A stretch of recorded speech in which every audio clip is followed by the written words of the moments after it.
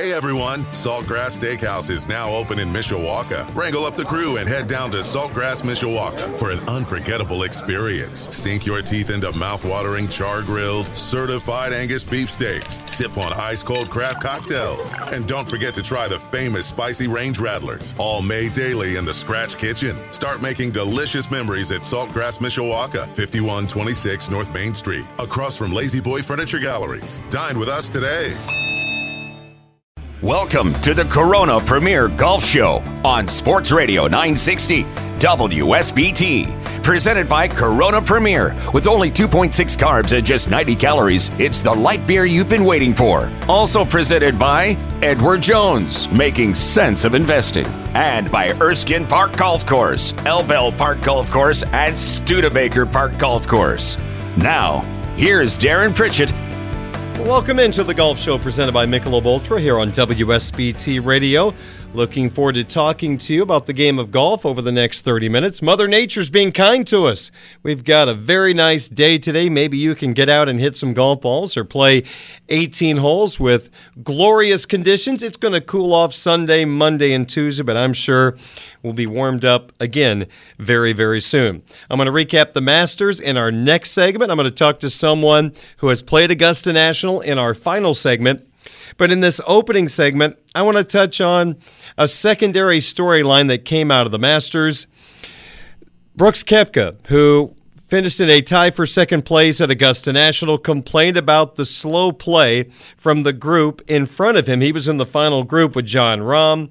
You had Viktor Hovland and Patrick Cantlay.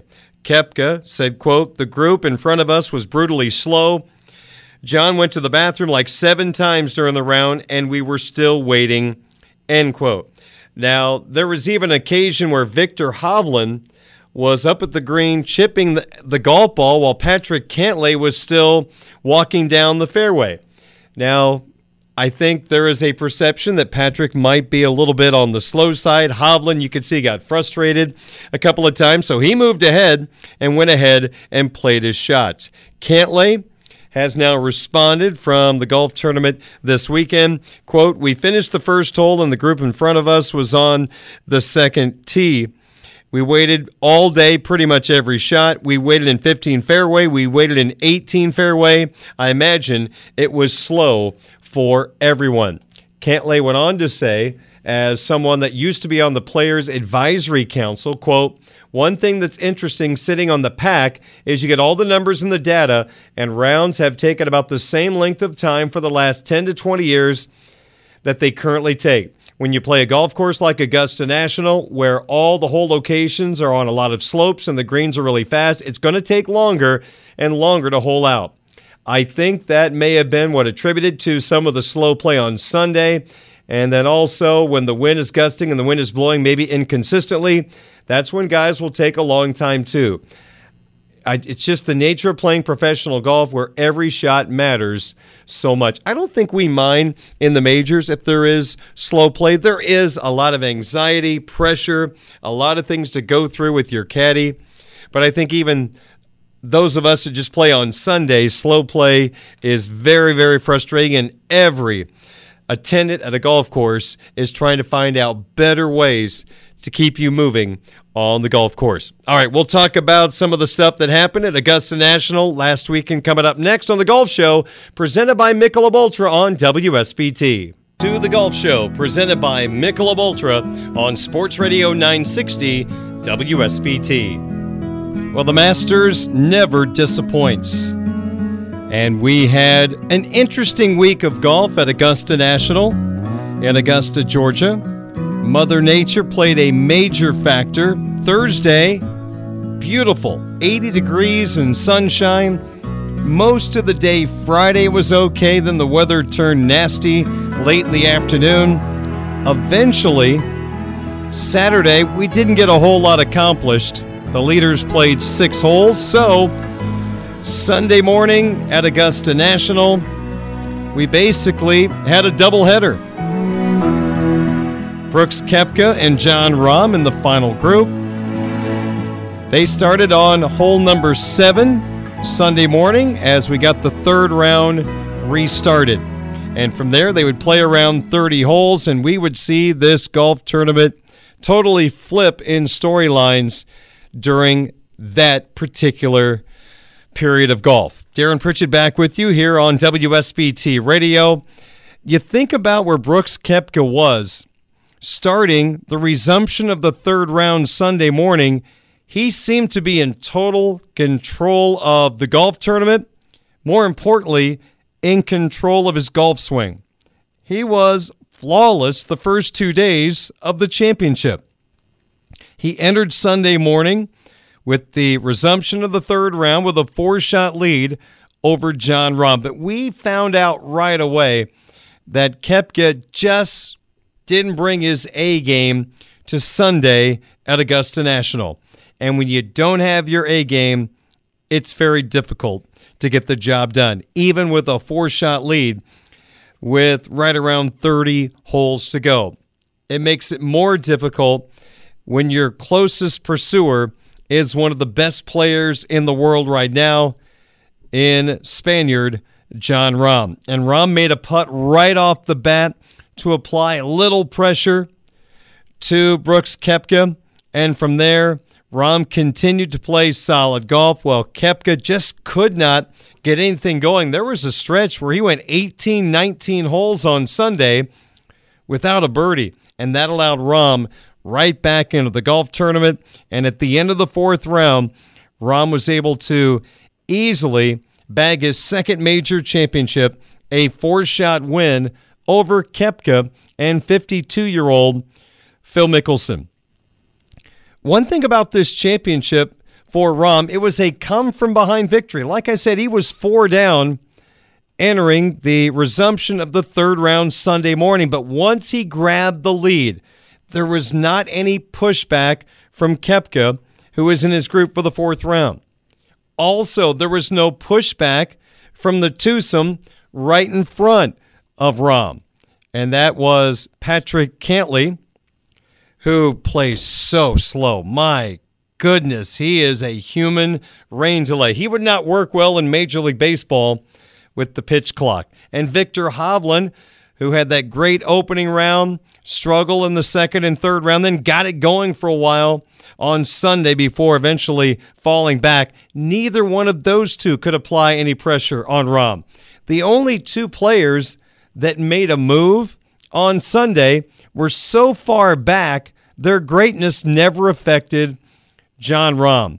You look at Phil Mickelson, who ended up at 8 under par, tied for second place with Koepka, but 4 shots off the pace.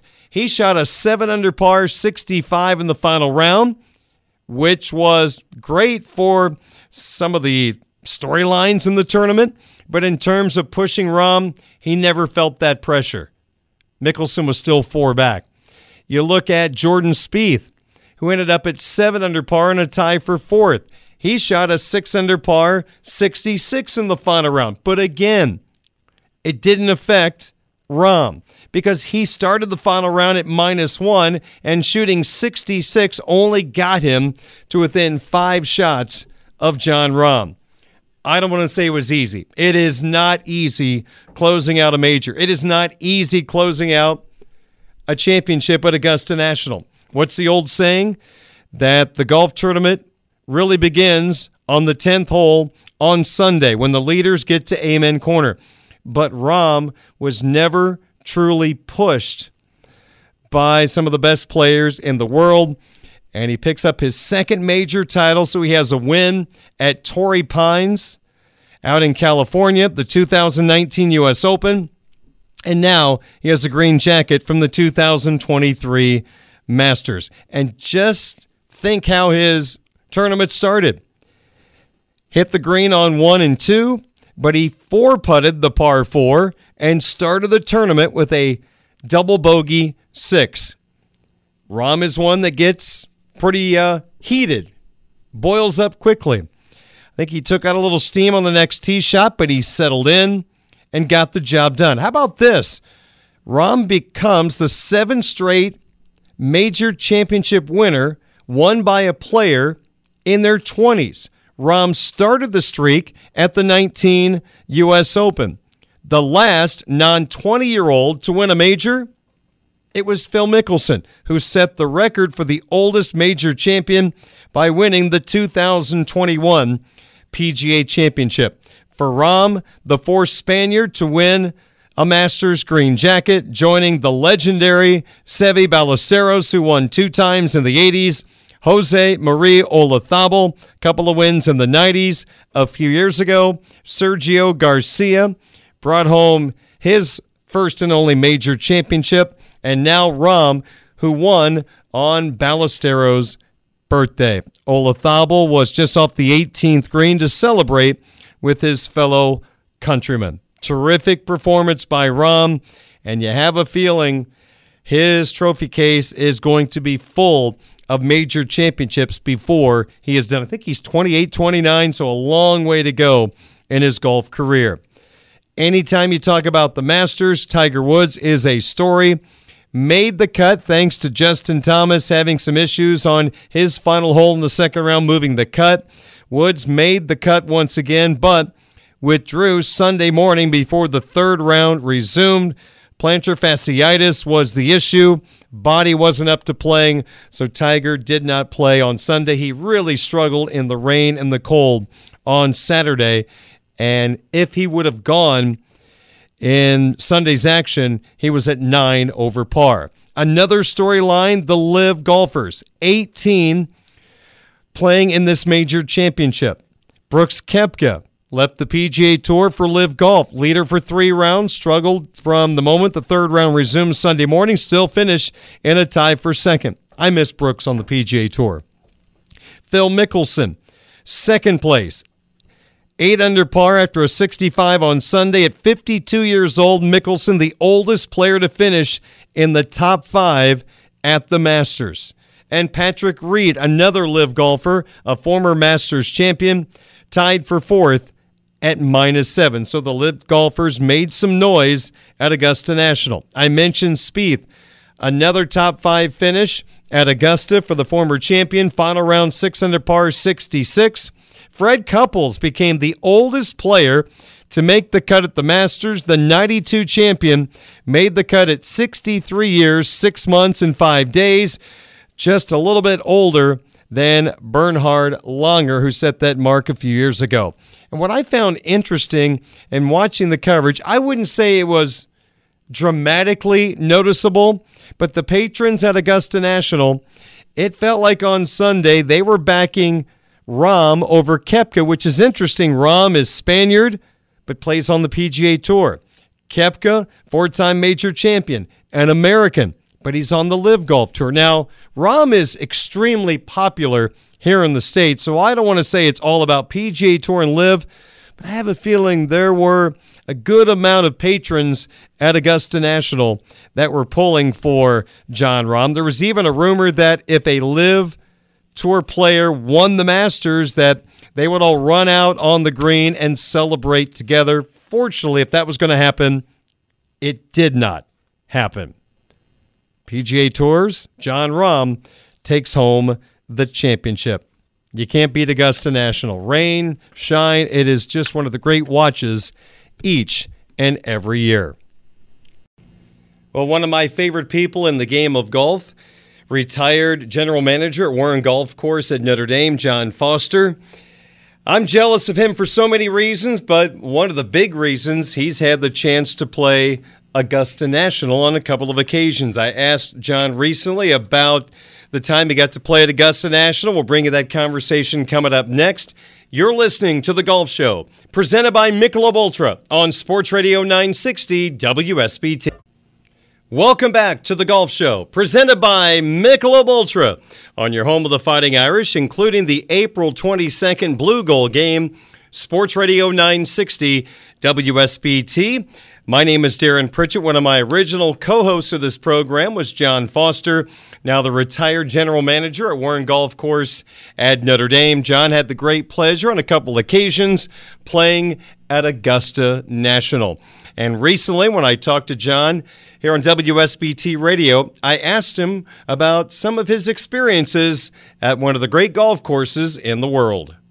I got to ask you about the 13th hole since you have played Augusta National. Yeah. The 13th hole, they pushed the tee back 35 yards. The tee is now about 8 feet higher than the previous tee box, and they're trying to take away some of the players going driver 8-iron on that par 5, which I totally understand. But having played that hole, isn't it going to make it a little more difficult to drive the golf ball on that hole, let alone getting around the corner like some of the players could before that new tee was installed? Yeah, I don't think getting around the corner is probably not going to do you much good. Hitting the ball right to left, because the bend is out there so far. If you hug the left side, and now you're going to end up Rays Creek, I think, if you do that. Now, that being said, Darren, they don't have to. I mean, I think they hit the ball down the middle of the fairway, and the only difference now is, and I mean, yeah, if you bend it around there, you could have maybe an 8-iron in before, like they were saying, or a 9-iron. Now you hit it down the middle of the fairway, it's still going to canter down to the left, and you're going to be hitting probably a 6-iron in or a 5-iron. Now, there's some guys on tour that probably aren't going to be able to do that, and they may lay up, but still the better players, Darren, that can move it off the tee are still going to have mid-irons into that green. So they're never going to – I mean, they have to move back a long way before they make it a true 3-shot hole. And I think that it may still be a decision for some people, depend on wind and stuff, but they're not going to take out I think it's good because they're not taking out the go for it element. They're just going to go for it with a little bit of longer club now. You know, because some of the guys I heard interviewing who weren't big hitters back whenever said they were hitting 4 and 5 irons into that anyway. It's only an elite few who could turn it around the corner and hit it a long way that were going to hit the 8 irons and wedges anyway. So I think I think the scoring average is really good on that hole, wasn't it, yesterday? They broke down a stat today over the first round and maybe halfway through the second round. Players who reached the hole in 2, the scoring average was the same as last year, but players who had to hit a third shot onto the green, the average score was 5.00. Really? Yes. Okay. Isn't that surprising, putting a wedge in the hand of a pro and they can't make birdie more than that?